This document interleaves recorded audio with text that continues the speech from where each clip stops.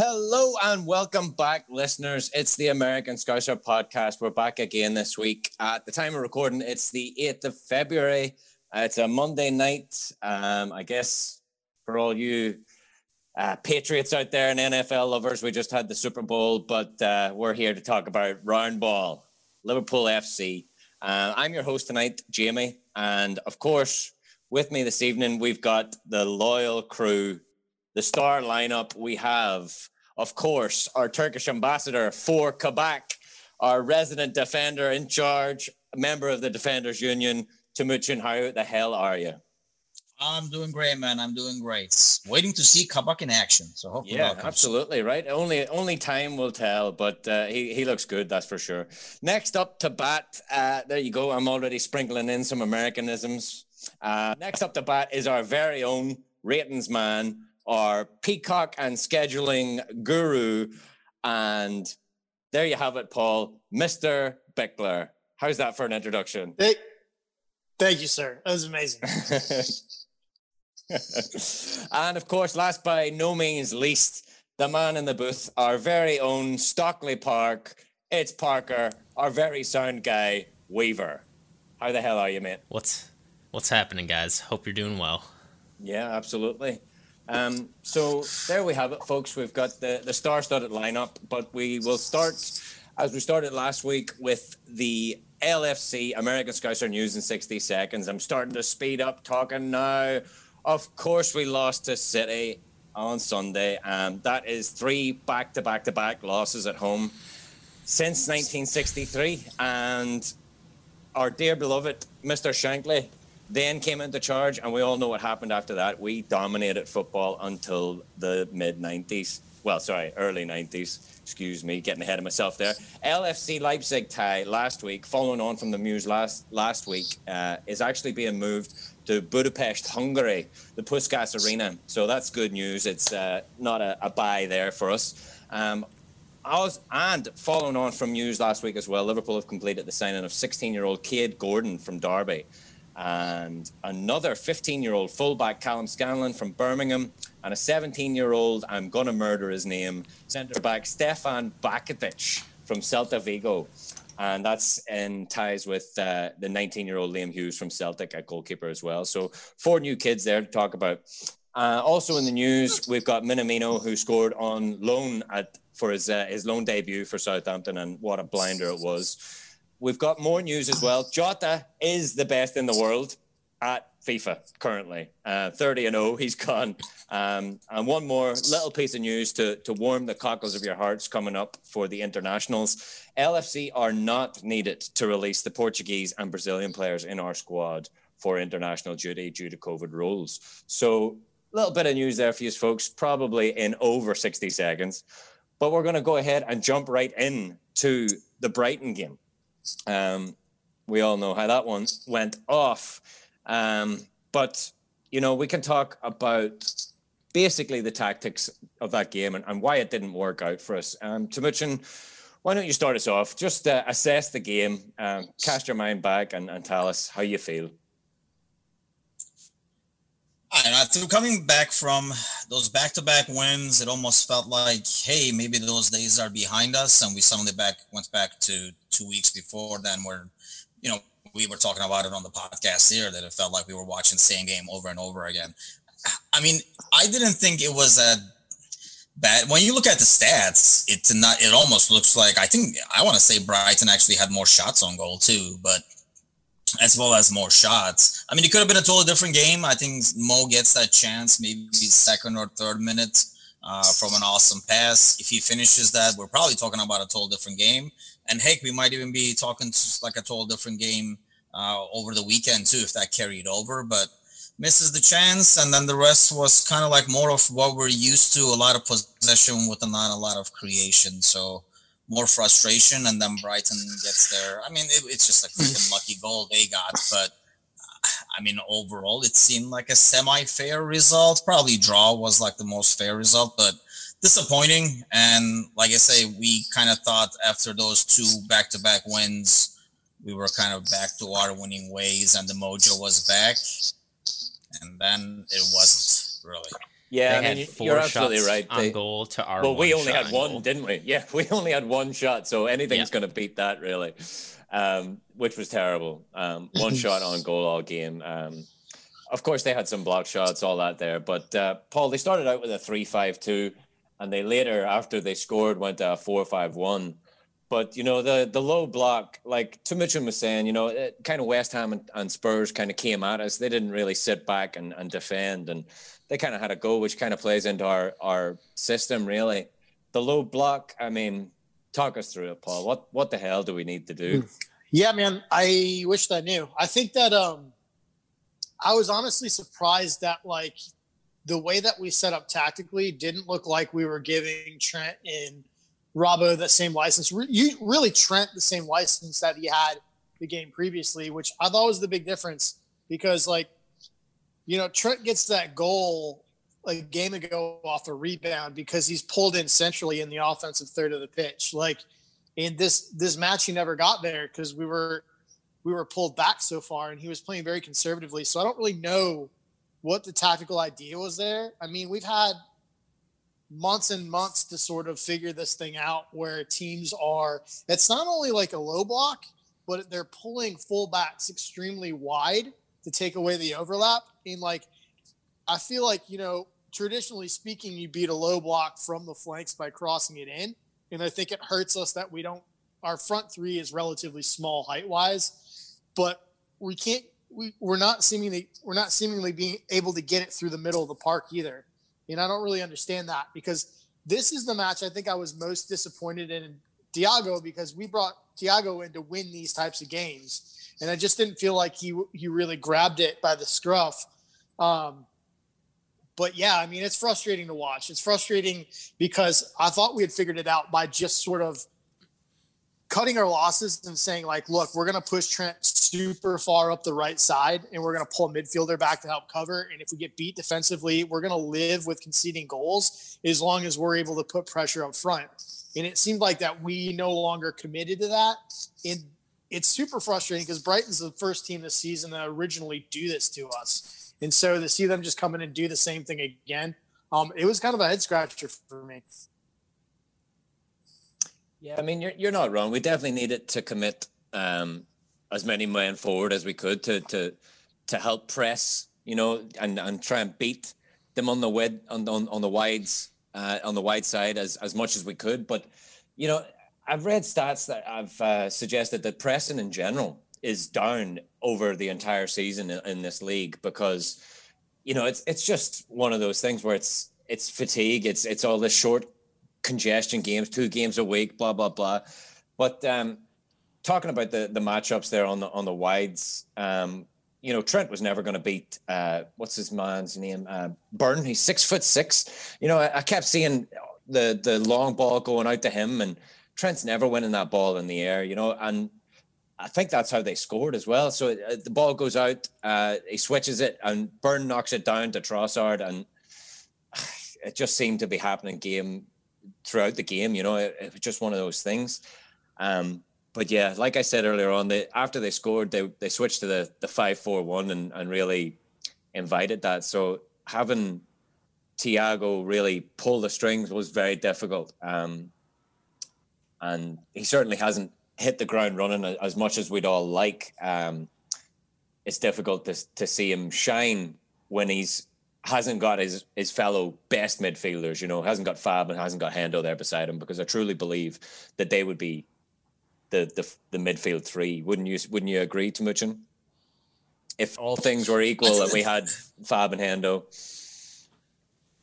I think, yeah, the whole Thiago thing, I mean, I've been reading a lot and, holds the ball and stuff like that. I really think it's just bad timing, and it's more of a coincidence that the bad run is while he's in there. He's not the reason. He just happens to be there while it's happening because, I don't know, he's putting in passes where we're not used to, but just because we do not trust our defense, we have our probably most attack-minded and forward-playing player of the season midfielder playing defense. So we're almost not playing as aggressive as we normally would. There is not that, fearless attacking mode I mean, we saw it afterwards, in the City game too. It looks like we're going, and then we pull it back. We pull everything back. We recycle. It's almost like we don't want to attack and go at people and turn the ball over and leave the defense not established, not settled. I don't know what it is. I think there was a lot more confidence in going forward when obviously you have Van Dijk and Gomez, two fast guys, two fast center backs back there. And I think there was a lot more fearless attacking. Even when they go up top, I feel like it's very conservative. It was the same with Brighton. It was the same with City. You don't see the same, just attack-minded going forward thing. And I think that's psychological about like being worried in the back. Not having Hendo back up Trent's side shows. I mean, you were talking about the goal, and I realized the dude looked like he was freaking 3 times Trent. But you watch that replay of that goal, and Trent is literally jogging back, and he did not. I don't even think he saw him there initially to be able to. You may not win a ball. I'm a short dude. You may not win a ball, but your presence and your challenge affects what the other guy can do with the ball. It's a lot easier to head the ball when nobody's around you, and all you got to do is focus on the timing and put it exactly where you want it.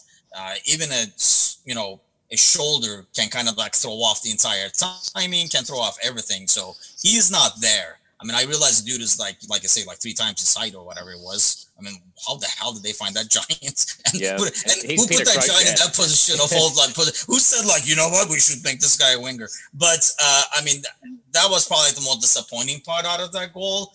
And I think it's just like an overall mindset. It's just kind of like a reflection of the overall mindset we have right now throughout the players. It's just morale. It's just mojo. Yeah, it's definitely hard to take. But, in fairness to Trent, he like we said, he was twice his size. He was beaten to every aerial duel there was going. It was just a very hard day for the team. And, we kind of knew it, like Paul said earlier. And they kind of threw that gauntlet down to us earlier on in the season. So it's not as if we didn't know that it was coming, but again, you're absolutely right. When you haven't got that confidence with the people at the back, you're not going to be as threatening. You've always got that inkling in the back of your mind that they can go up and counter us like they did. But we started with 2 changes that beat West Ham, and that was Bobby and Kelleher and nets. And we can talk later on after the City game about Alisson. I'm sure we'll all have something to say there. But I thought Kelleher done well, and that's not just my nationality being biased. I think he's a good goalkeeper. Certainly got a long future ahead of him. He's 19 or 20 or something like that. But I mean, we can open up the books now, I guess, Paul, and we can talk about the elephant in the room for the Brighton game. That will be Mr. Origi. Oh shit. Here we go. So Origi, right? I mean, there's a lot of talk, especially after this game, on all the social media about how he's a wasted spot on the team and things like that. I'm not going to go that far, obviously. But there's a lot of discussion about, why he's still at the club, what he brings, etc. And I think that's all fair. Ken Kendra from OLSC Raleigh, he's also authored a couple books that you can find out there. Walk Through the Storm in the Golden Sky. Definitely check that out, you guys, if you want to. You can find it on Amazon or other places. But he wrote kind of a brief little article about Origi after the match and about sort of this whole idea of scapegoatism at the club, how we seem to want to explain poor form, poor team performances, and put it on one person, right? Like how I think he said something like, is he the new, he's the new Dejan Lovren, like we all used to blame Lovren, which personally I like poor man's Pogba better, but we could, but yeah, but I get what he's saying. Maybe we could talk to Ken. We can maybe get him to reword that one. Right. And pay me too. Anyway, I get what he's saying though. I get what he's saying. I think there's obviously a difference between him and Lovren. But I think, we've done this with Henderson before. Henderson basically just shut everybody up. We did this with Alberto Moreno for a time. We have done this with a lot of these players. I can remember as far back as putting it on Joe Allen. We've done this a lot, and I think there is some merit to that. But I don't think the problem is necessarily as much about, whether Origi is good enough for this team. I think the problem that most people have, the problem that I have, is like a larger problem that goes back to the squad depth. And I think it's not fair to judge whether FSG or Klopp has done a good enough job getting the squad together because of just the ridiculous amount of injuries this team's had. But I think the major problem and the reason that there's so much talk about Origi is that the fact that when we need a change in a game, he's been the first name off the bench. And that's a problem because he's had 18 months of just terrible form. We've talked about whether he's a tactical fit or not. Obviously, I don't think he is a tactical fit. I think that he is capable of some pretty insane moments. Ken talks about how he's going to be a player that's remembered for the big moments at this club. And that's not necessarily fair to him because he was originally a good player on an average team that was known for these super high moments, game winning moments, injury time moments, Champions League winning moments. And I think that's fair. But what I disagree with Ken is he says, Origi's not the problem, but I also don't think he's the solution either. And I think we all need to start remembering that. I think that is the problem. I think the problem is that we're subbing him in like he is a part of the solution when it's been clear for 18 months that he's not part of the solution. That's kind of where we're at. We can talk about this till we're blue in the face and beat a dead horse and continue to talk about this. But I think it's highlighted by the fact that Minamino goes out on loan and scores, right? Everybody's going to be talking about that. Obviously, there's concerns about whether Minamino is big enough to play the physicality of the Prem League.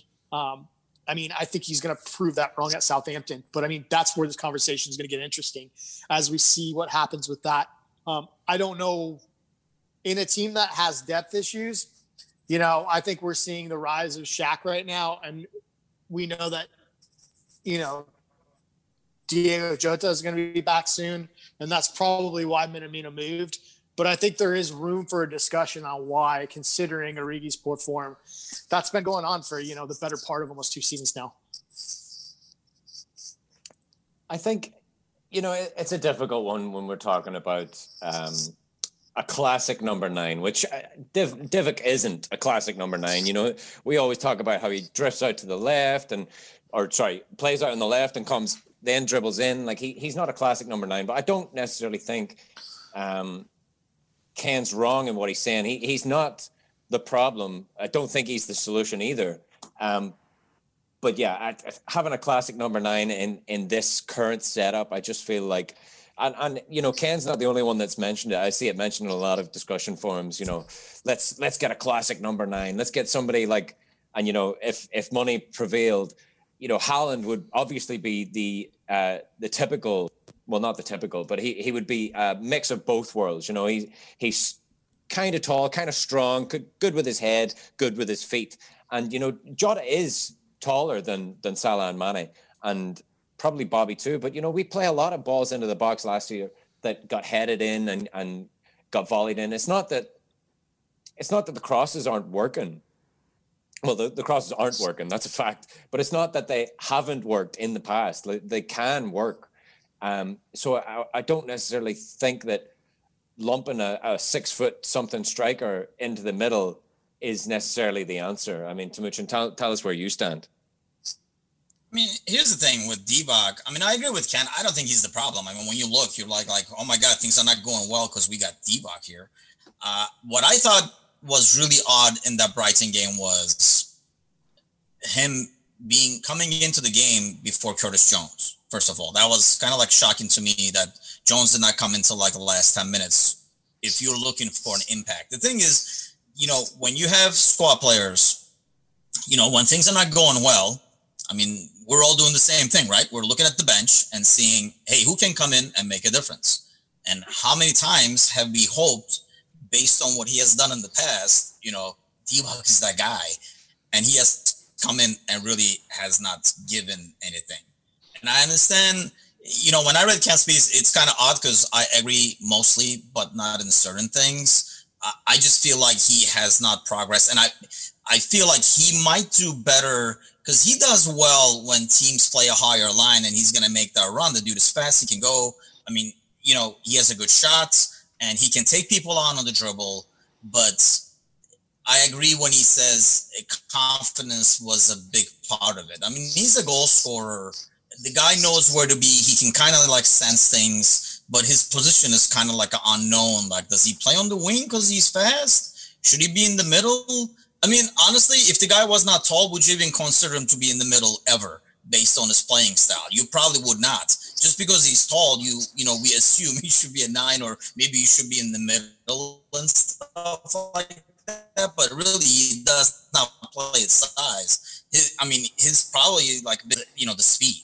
So it's just frustrating to kind of like constantly have him come in the hopes that we're going to go back 2 years back in time and he's going to be able to actually provide something off the bench, and it just does not happen.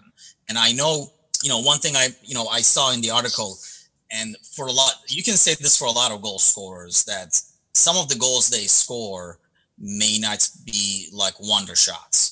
And you're like, oh, wow, man, nobody else can do that and stuff. But think of Rush. How many tap-ins has Rush had? You know what I mean?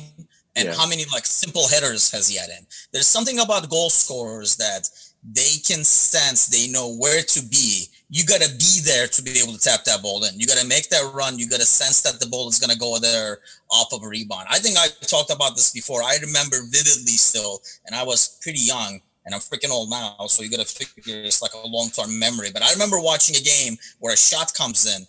The opponent's goalie like saves the ball, but it kind of like coughs it up like, kind of like a deflection. And there's nobody on the screen, and you kind of knew Rush would suddenly appear out of nowhere to tap that in.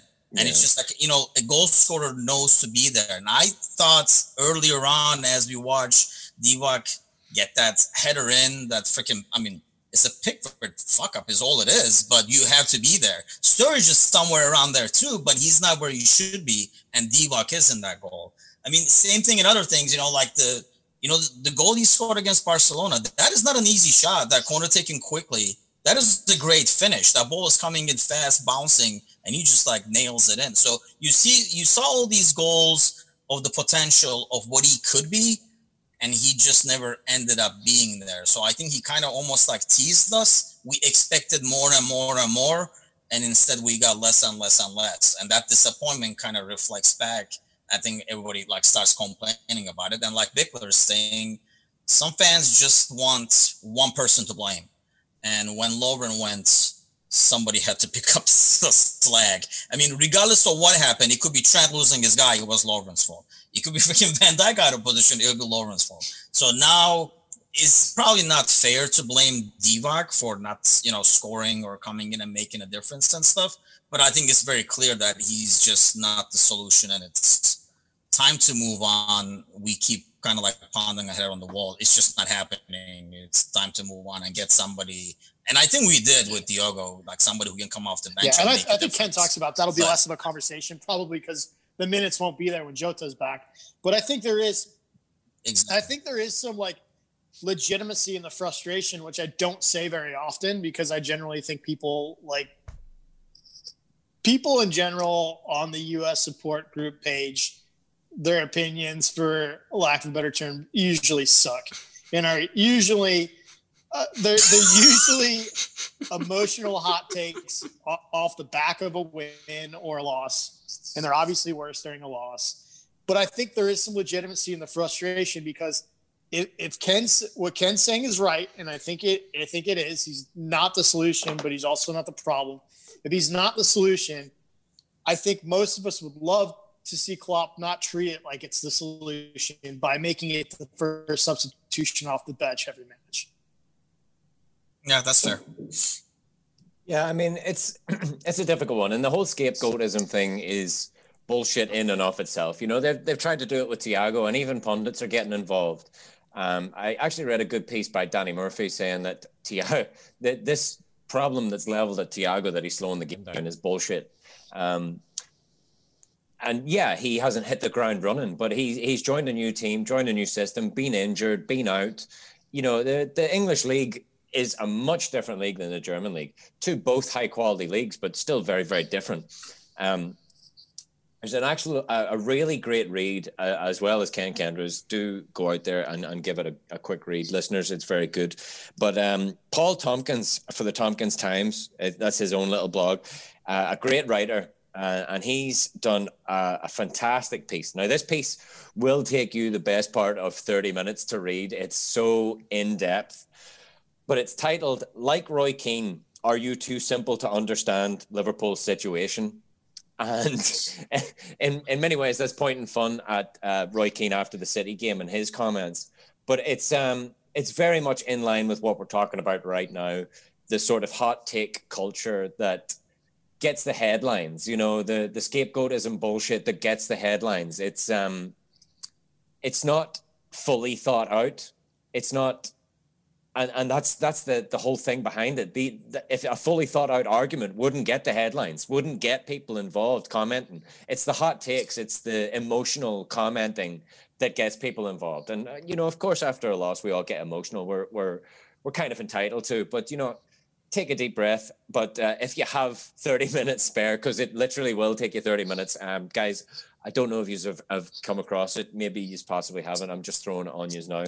But do take the 30 minutes somewhere throughout the week to read it. Tompkins Times. Paul Actually, Tompkins. I think that's a good point, because I just read that article, and yes, it does take a while, and it is pretty in depth. And I think that's why the hot takes that you're talking about, that Bigler's talking about, is a lot easier, because a lot of people don't like reading.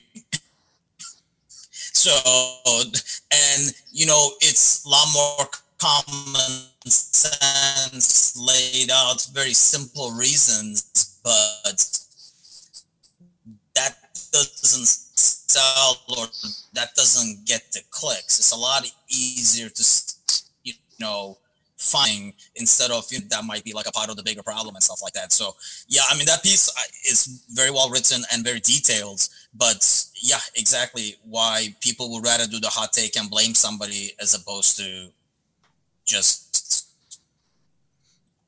really look at the reasons behind it, because it takes a bit more work. Yeah, absolutely. I mean, realistically, lads, there's not much else to talk about the Brighton game. We can move on to the City permutations right now.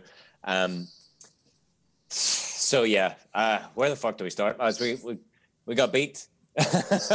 We got beat horribly for all intents and purposes. But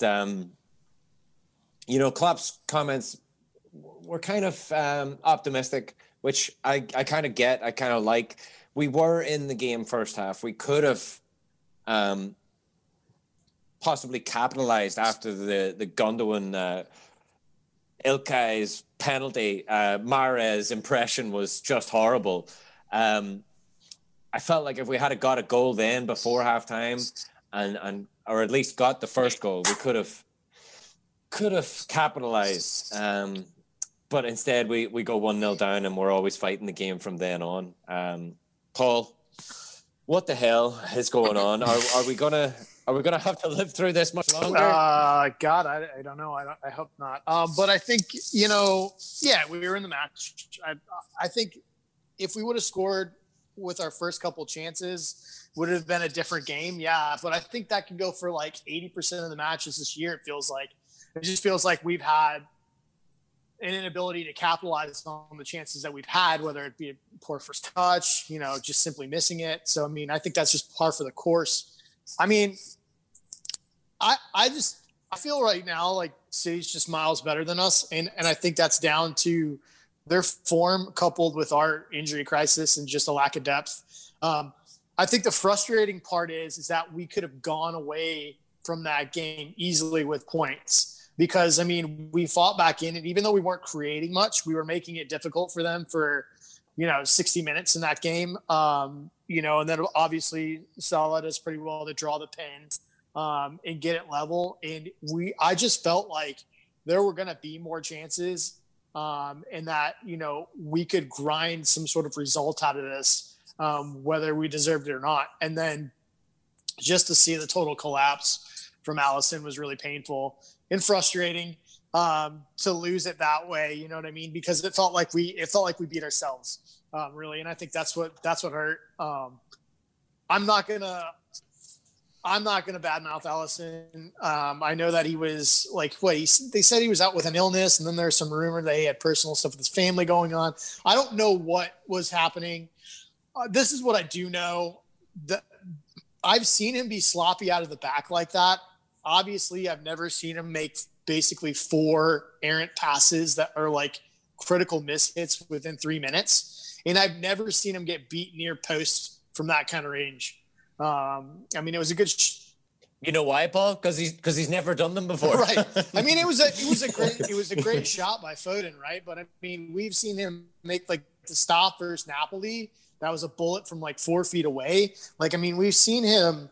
I've just never seen him get beat positionally like that before. It looked to me like he wasn't all there. So I don't know what's going on. That was obviously super tough to watch. But I mean, credit to City. They broke us down. I thought Trent had a very good opening 30 minutes. I thought the rest of the match, he was basically a traffic cone for Raheem Sterling.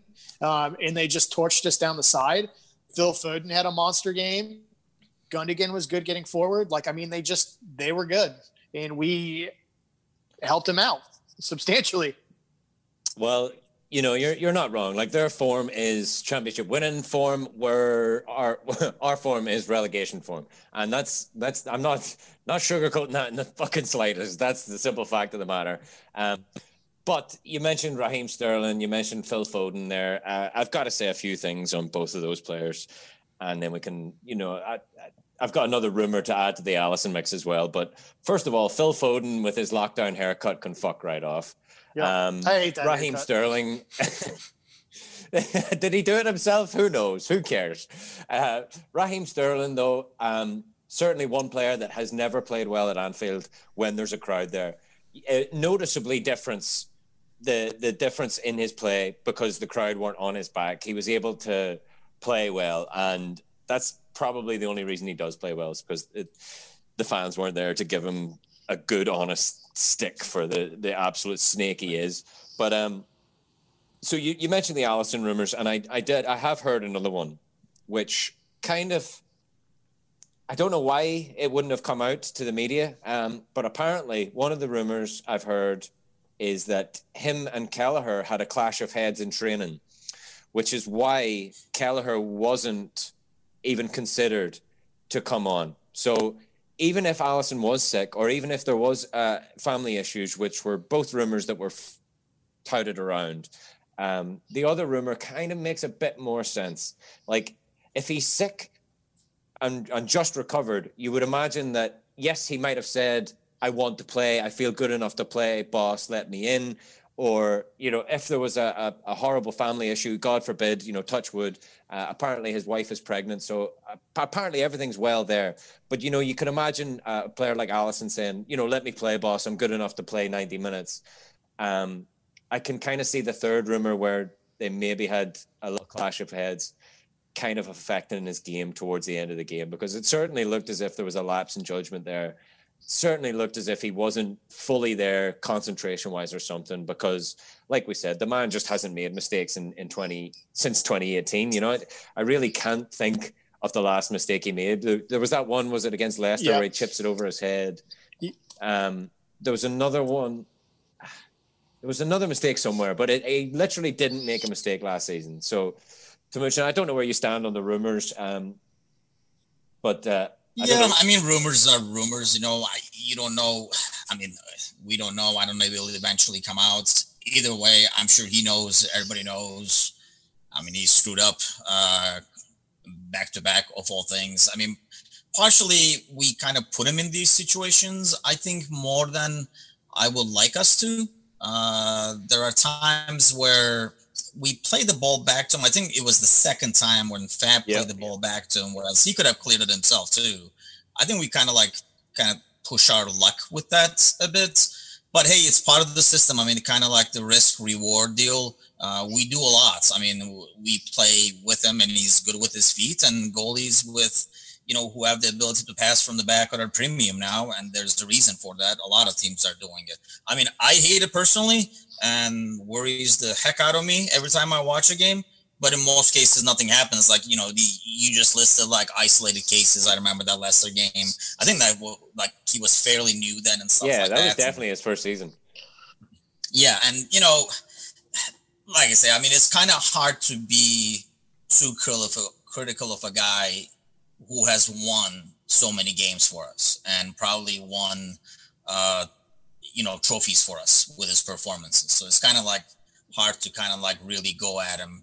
I was definitely not happy during the game watching it. It's like, what the hell? But it is what it is. I'm sure he knows. It's not like a surprise. It's not like he's going to be like, no, I thought that was a good pass. So it is what it is. We kind of, like Bickler says, we kind of beat ourselves and gave him the opportunities to score over and over again. You can't get away with that stuff with City. The thing is with the goalkeepers, I thought the biggest difference was, when you list their players and us. Go ahead.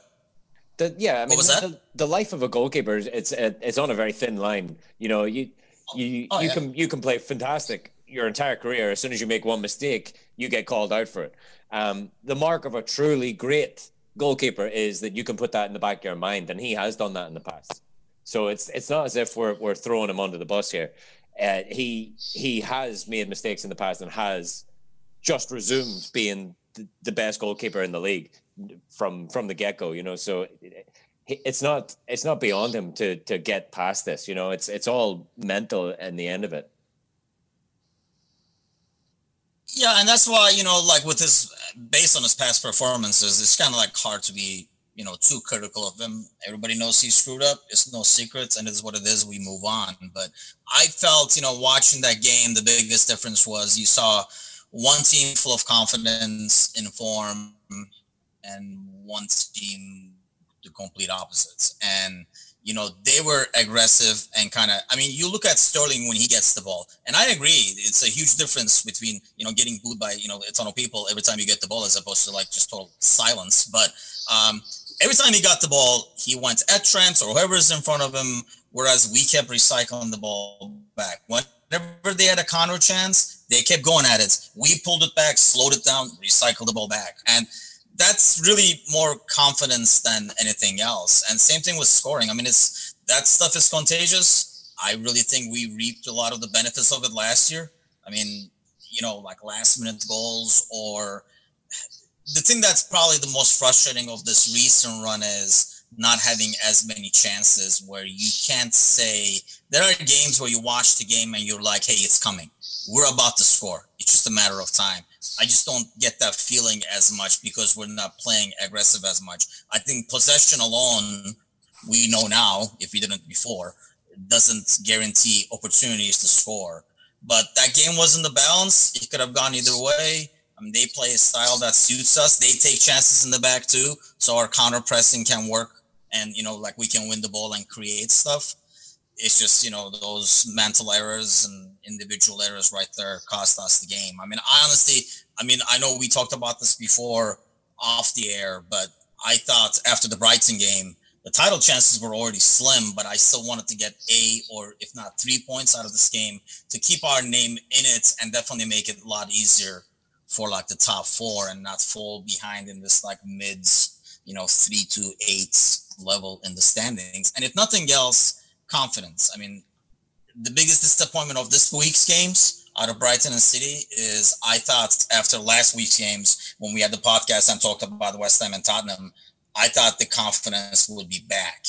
And we saw that, no, we're still kind of struggling. And there are a lot of reasons for it. But, make no mistake about it, confidence and momentum is a huge part of it, I think. Yeah, it's hard to argue with that. It's evident, that when we can go away to London teams and they want to play against us, then we get home and we kind of lose our balls. It's crazy, really. But Parker, I think you've got a couple of little trivia questions for us by any chance? Yeah, so first one is a trivia question regarding the Brighton match. And obviously, besides this week, when was the last time Brighton beat us? And you can just give me the year, and I'll call that good enough. You don't have to know the situation or score or nothing. Oh, I can give you a hint if you'd like. Beat us. Go on then. I'll have a guess, and the two lads can have a hint then. I'll say 73.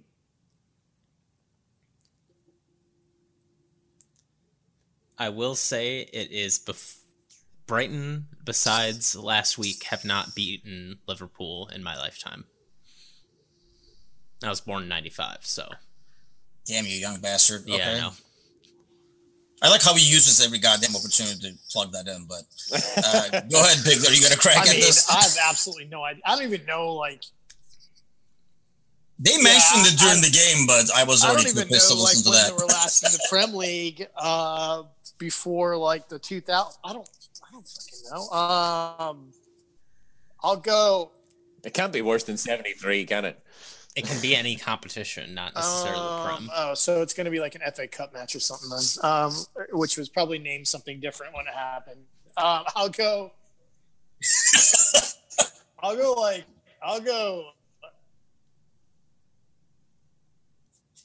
83, which is probably, there's no way that's right. Yeah, I'll go 80 in between these guys. Hopefully, I'll get it that way. What? You got it. 1984. Oh, And it was an FA Cup one, too. Nice. 2-0. I'm just FYI, the FA Cup's the oldest football competition in the world, so I think it's always been called the FA Cup. I could be wrong on that, but it's definitely one of the oldest competitions in. Yeah, I think it's the other one that keeps changing spots. Yeah, the Carabao Cup or whatever. Yeah, energy drink one. Carling Cup, whatever. With the bowl. I don't know.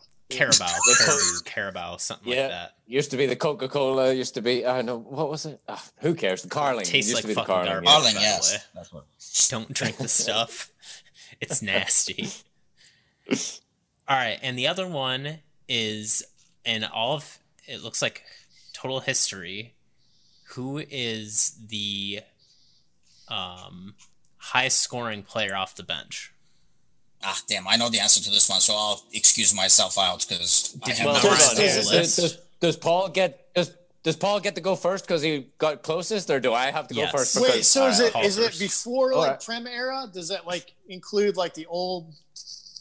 Is it only Premier League era, or is it prior to that as well? It says on this article Premier League history. Oh So God. Premier I have League era. two things that are on two off the top of my head that I have to decide between. Do I go with the?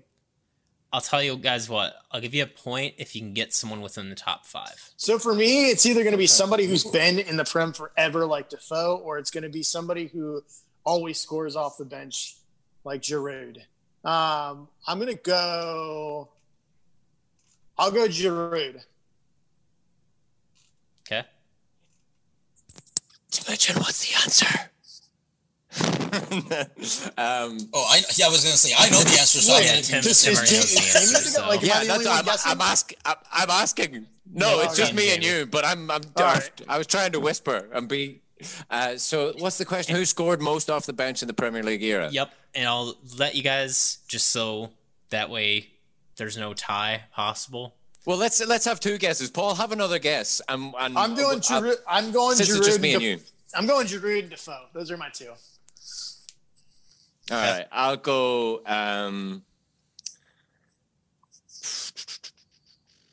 I will go.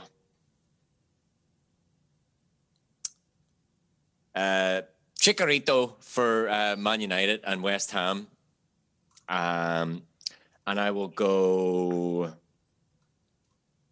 off the bench. Oh, it's a tough one. I don't know. I can't pick a second one.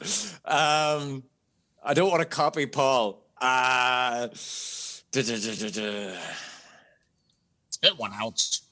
Yeah, I'll just copy Paul and go Defoe. So number 1 was Defoe. Oh, And then Giroud was number 2. I was trying to give you a little bit of a chance, Jamie. Make it a little more interesting by, if you got a higher wonder where Chicharito spot is up on the top list. 5, but he's definitely not top 5. not even in the top 10. Defoe's got to be number 1 just Not- because he was in the league for like 30 years with like half the table. Yeah, so That's we true. have Defoe, Giroud. Oh wait, Javier Hernandez is Yeah. Chicharito. Yeah. Yeah, so Chicharito. Ole. Oh, so I got third. Yeah, Hey, that's Ole, yeah, Ole. that's pretty. Ole's pretty That's good. pretty amazing that us two idiots got the top 3. To be quite honest. yeah, I'm impressed. I'm impressed, actually, I'm going to have to say. But I was actually shocked to see Chicharito on there. That's pretty darn good because he was not in the league for that long. But No. that's what his job was, just coming off the bench and fucking scoring. Exactly. Yeah, all he the was- time. He was on Legs. fire for. That's what we need from Divock, Yep. damn it. He was on fire for like 2 years. And that's about it. Yeah. Well, very good. That was one way to get my heart rate going in a positive fashion rather than the City and Brighton game. But yeah, guys, I guess we can talk a little bit about the sort of feelings that are going around the club right now on FSG and team depth, and if we could be bothered with Room 101 this week, which we won't be, because there's literally too much to throw into Room 101 this week. I fear it would start spitting back out at us. Yeah, let's talk a wee bit about the ideas that are floating around. And, I'm not even talking about the people who are saying, get Stevie Gerrard in and rest Allison for the next game. Those sorts of hot takes can seriously stay in Room 101. But let's talk about the idea that, obviously the season was congested anyway before we started. No preseason, but let's talk about the team depth and the possibilities of getting a fourth centre back, or like we did, go for a left back cover and an extra guy in midfield because of the sort of Genie contract discussions that have been going on since then. So let's take a step back, big deep breath, and Timuchin, what's your, hindsight is 2020, but what's your feelings on the whole issues that are being batted around right now regarding team depth? So hindsight is 2020, but mine is not hindsight because we talked about this when we were doing the podcast in summer. So we said when Lovren was sold, we said hopefully we'll get somebody as a replacement because we don't want to make the same mistake City did. And I know I'm going to hear, it's not the same thing. They lost one guy, we lost 3 guys. Bottom line is we don't have freaking center backs. We counted on the fact that a midfielder can step in if need be. And we ended up with that a lot sooner than we probably thought. I mean, we were we kind of rolled the dice with it and it kind of blew up. And I'm semi-okay with rolling the dice, whatever. I mean, with the COVID and stuff like that, okay. But I thought we kind of like doubled up on the mistake by not addressing it early in January and waited till the last day to address it.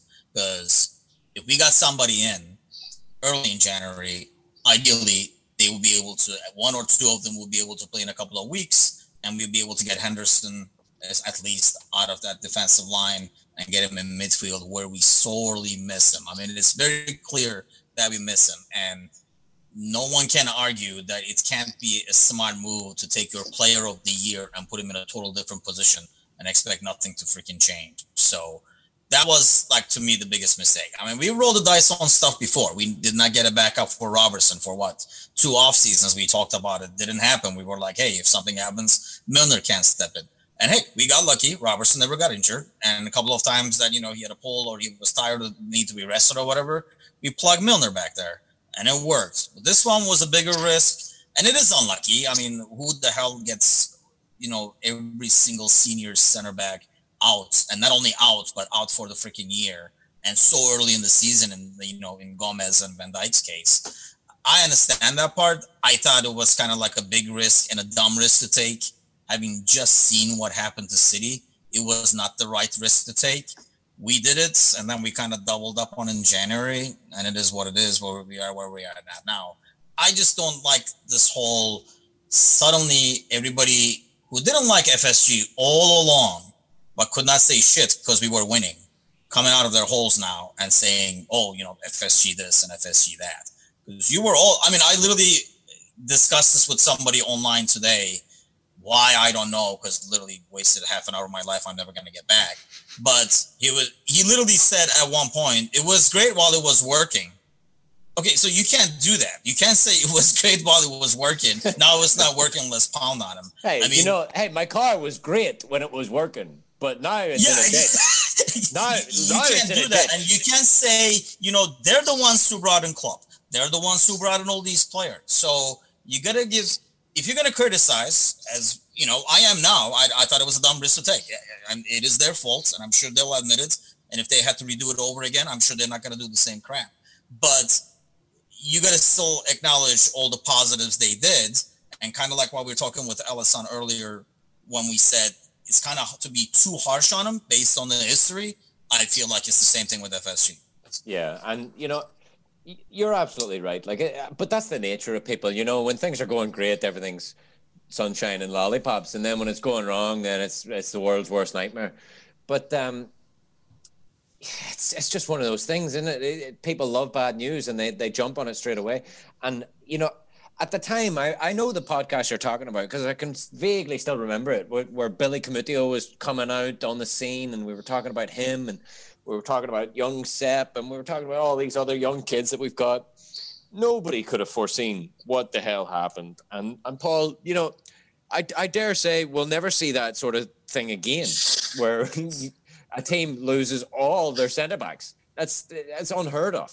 Yeah, no, I think when we went into the season, we were looking obviously at a season largely of unknowns. I think what we did know is that there was going to be a substantial drop in revenue for the club because of obviously no fans in the stadiums and the trickle-down effect that has. And so obviously the club had to be super conservative about what things they wanted to address, right? So, I understand the approach. I agree with Timuchin that, I think that we made a gamble and not bringing in extra center back help. And the gamble being that obviously we're offloading Lovren and we're going to depend on two center backs in Matip and Gomez that both have pretty lengthy injury histories at this point. But I think where we doubled down on that gamble and saying that we can bring back a midfielder into our defense if we have a crisis, right? Well, we had two crises, and I don't think we counted on that because at some point when you looked at our midfield, not only were we out center backs, but we had Shaq, Naby, Ox, all out at the same time. Milner was in. Yeah, we had 12 at one time. Yeah. We figured we got to stack midfield. If we need to move Fab back, we've got pieces. We brought in Thiago, in to play. And so he's injured too. So, at this point, at one point we had all of our center backs down and 5 to 6 of our midfield out. And so we kind of got screwed on both ends of it. And that's where it became almost survival at that point, and that's not even getting into some of our attacking issues. So, I think that's where it really is. I'm with Timuchin where it's really frustrating to see us have a sustained period of success that we haven't seen at the club since, in decades. And then all these people climb back out. And it's essentially scapegoatism at another level, right? If you can't, right? So, that's the simplified way. It's either the manager's fault or the owner's fault. And I don't think it's frustrating for me in general to see this conversation as if the ownership and Klopp are mutually exclusive ideas. Jurgen Klopp could have gone anywhere in the entire world that he wanted to go. He didn't go to Liverpool because he loved the city and the fans and hated the ownership and thought it'd be fine.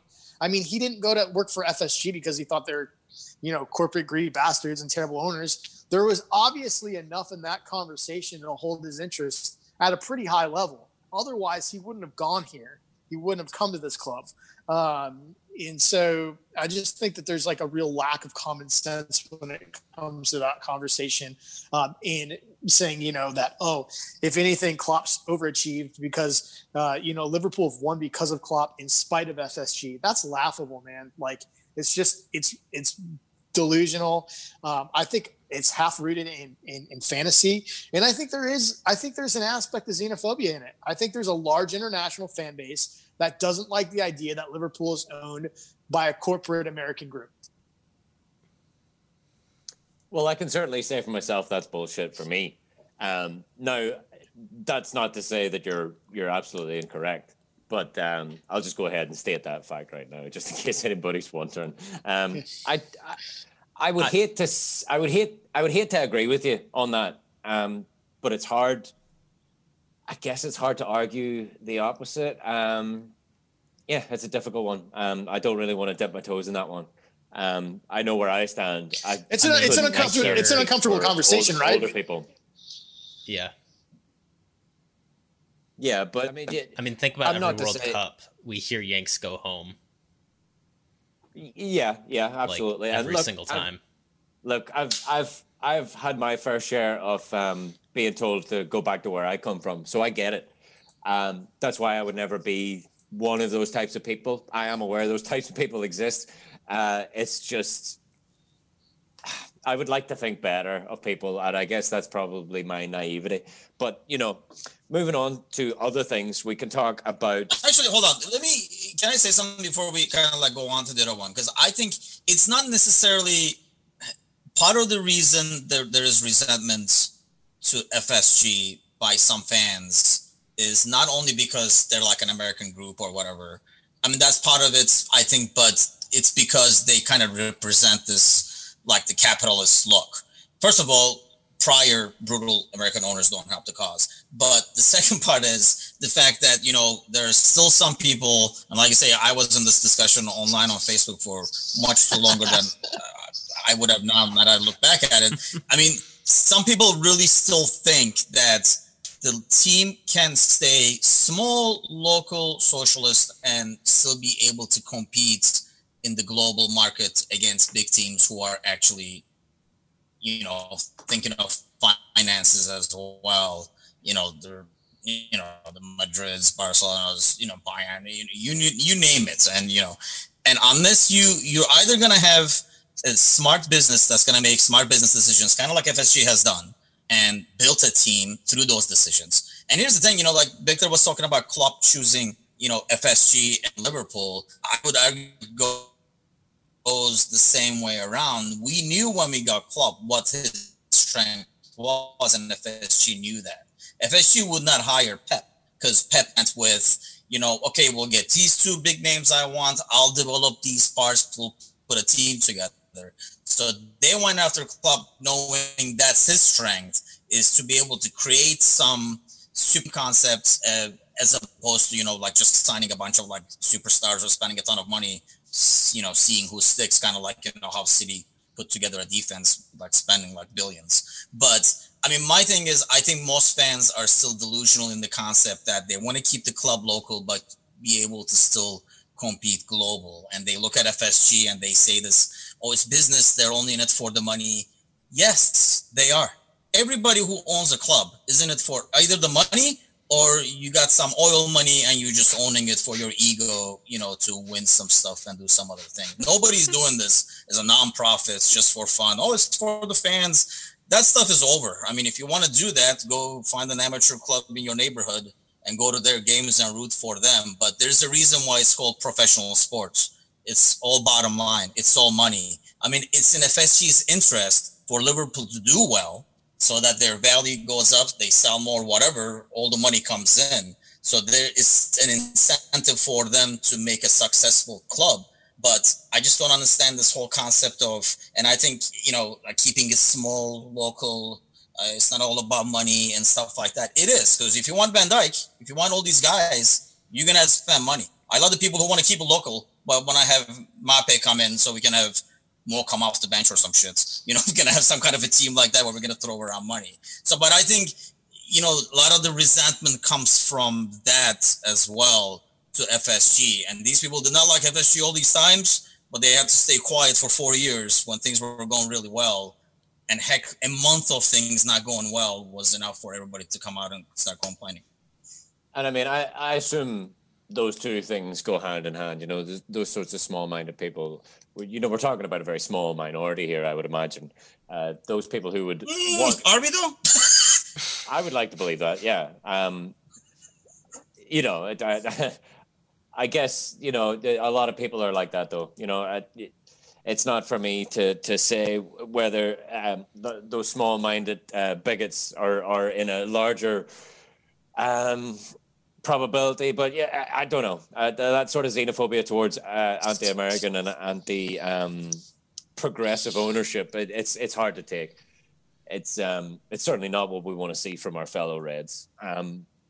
But like we've all said, you know, there's plenty. But I think it's more that, I mean, I'm not saying like people who just hate Americans. I'm talking more about people who do not understand or respect the concept that this is a freaking business at the end of the day. And those people, like, you know, why are they not spending money? Why are they not doing this and stuff, and not understanding, you know, how all this stuff works? I'm not talking, you know, about people who just would hate an American regardless. I mean, I'm not that kind of talking people like you're saying no money. But all the comments are maybe like the newer fans who are more using it's more not understanding that at the end of the day, this is a business for them. And certainly one fan that does understand what it means is Rebecca Tavares, Fabinho's wife. Did you see her tweet? It was something else. The lady is absolute class. She's been involved with the club, all of 12, 14, 15 months, and she gets it immediately. But, you know, Parker, have you seen the tweet, I'd imagine, yeah? Rebecca Tavares is Fabinho's wife tweet. Yeah. I'm trying to pull it up right now. She's brilliant. So we can link all these things in the description. The Ken Kendra piece and the Paul Tompkins on Tompkins Times. Like Roy Keane, are you too simple to understand Liverpool's situation? And he talks about all of these situations we've talked about. Every single one we've talked about. It's a really in-depth article. At least a 30-minute read. But he talks about literally everything we've talked about on this podcast, even down to the FSG and the FSG out crowd and all this sort of stuff. So it really is well worth a read. But, you know, all in all, with all of this said and done, all the FSG people who are crawling out of the woodwork, and they may be larger in numbers than some of us would like to imagine. And in a way, I'm not happy. I wouldn't be happy, obviously, but it takes these dark times for people to show their true colors. And, you know, I would rather have them show their true colors now than they wouldn't do it when we're all singing and all winning. So, you know, this is a good way to teach new fans that in order to be a Liverpool fan, you have to have you're made of sterner stuff. You have to go through these hard times to taste the joy, you know, and that's what the whole song "You'll Never Walk Alone" is about. And Rebecca Tavares really encapsulated that in her tweet. Yeah, I have it pulled up here. So she first did hashtag YNWA heart emoji and then the little muscle flex emoji. One person comments, "Not now, Rebecca," and she responds, "Why not? You'll never walk alone only works when they win. You must understand that you'll never walk alone is for all circumstances, winning or losing. And believe me, they need it more now." Precisely. And, you know, if that one tweet doesn't encapsulate what we're all trying to get across here, you know, all these people, whatever background you come from, whatever ideas you hold, the fact is we're all in this together. And yes, it's only sport at the end of the day. However, you know, there's a much bigger family feeling to do with this club. So let's get together. You know, obviously we can't. So let's get together emotionally rather than physically, and back our boys. You know, back them to the hilt, because we may not win the league. Fuck it, we may not win the league. A lot of people are laughing at us and saying, "Oh, you're never going to win the league for 30 years again." That's bullshit. This team is a team of winners, a team of champions. We still have the champions badge on our arms. We're still the champions until the day they take it away. So let's act like champions. And, you know, when you see idiots like this saying Klopp out and all the rest, tell them to get together. Instead of fighting against each other, let's fight against everybody else. Get that tough skin on your back and let's bring it to everybody else, you know? That's my takeaway from it, you know, and I get there's a lot of people out there with a lot of problems right now, and it's a difficult time, and maybe sometimes they're taking it out on social media. And again, that goes back to the toxic hot take that we're talking about. You know, it's not all doom and gloom at the end of the day. There's much worse things out there than Liverpool losing a couple of games and maybe not winning the Premier League this season. And I think, you know, some of those reasons are so clear that it shouldn't be. I mean, I find the frustration. I do not get some of the frustration. I mean, you don't have any healthy center backs that were like supposed to be your starters. Everything is shuffled. There's going to be a drop off. I mean, yeah, we always want to win, but I mean, if you cannot see how things went wrong or what some of the issues are and what the causes, I mean, kind of like, you know, like the Tompkins article says, it's like, I don't know what to tell you. You don't know what you're watching or you know what you're looking at. I mean, it's not, if this happens, I don't know, middle of like last season when we were going on a crazy run and suddenly we couldn't do anything, you'd be like, hey, what the hell is going on? But I feel like what's going on is very clear. So I do not understand the overreaction. I just think a lot of people see, we have Firmino, Salah, and Mane up there. Why can't we score? Do you know what I mean? Like people look surface level. They don't understand, like, you know, that the entire system of playing it out of the back and playing a high line, you know, is completely gone, you know, without a spine. And we essentially are a team without a spine right now. Yeah, good point. But I would also say, Paul, that, you know, the days of a dynasty are kind of past. You know, it's not as easy as it would be for, let's say, you know, the United of old, or maybe an NFL. I don't know. I'm not a big American football guy, but you know, it's very hard to get a dynasty in any sort of sport because it's constantly changing. Everybody's constantly up against each other to do better, and especially when money's involved. You know, when a couple of teams with money are involved, then the pressure gets tenfold to perform to their levels because they've got a seemingly never-ending checkbook. You know, it's a very hard thing to even contemplate having a dynasty. Liverpool had one. You know, we talked at the start of the pod this is the first time we've lost 3 home games back to back since '63.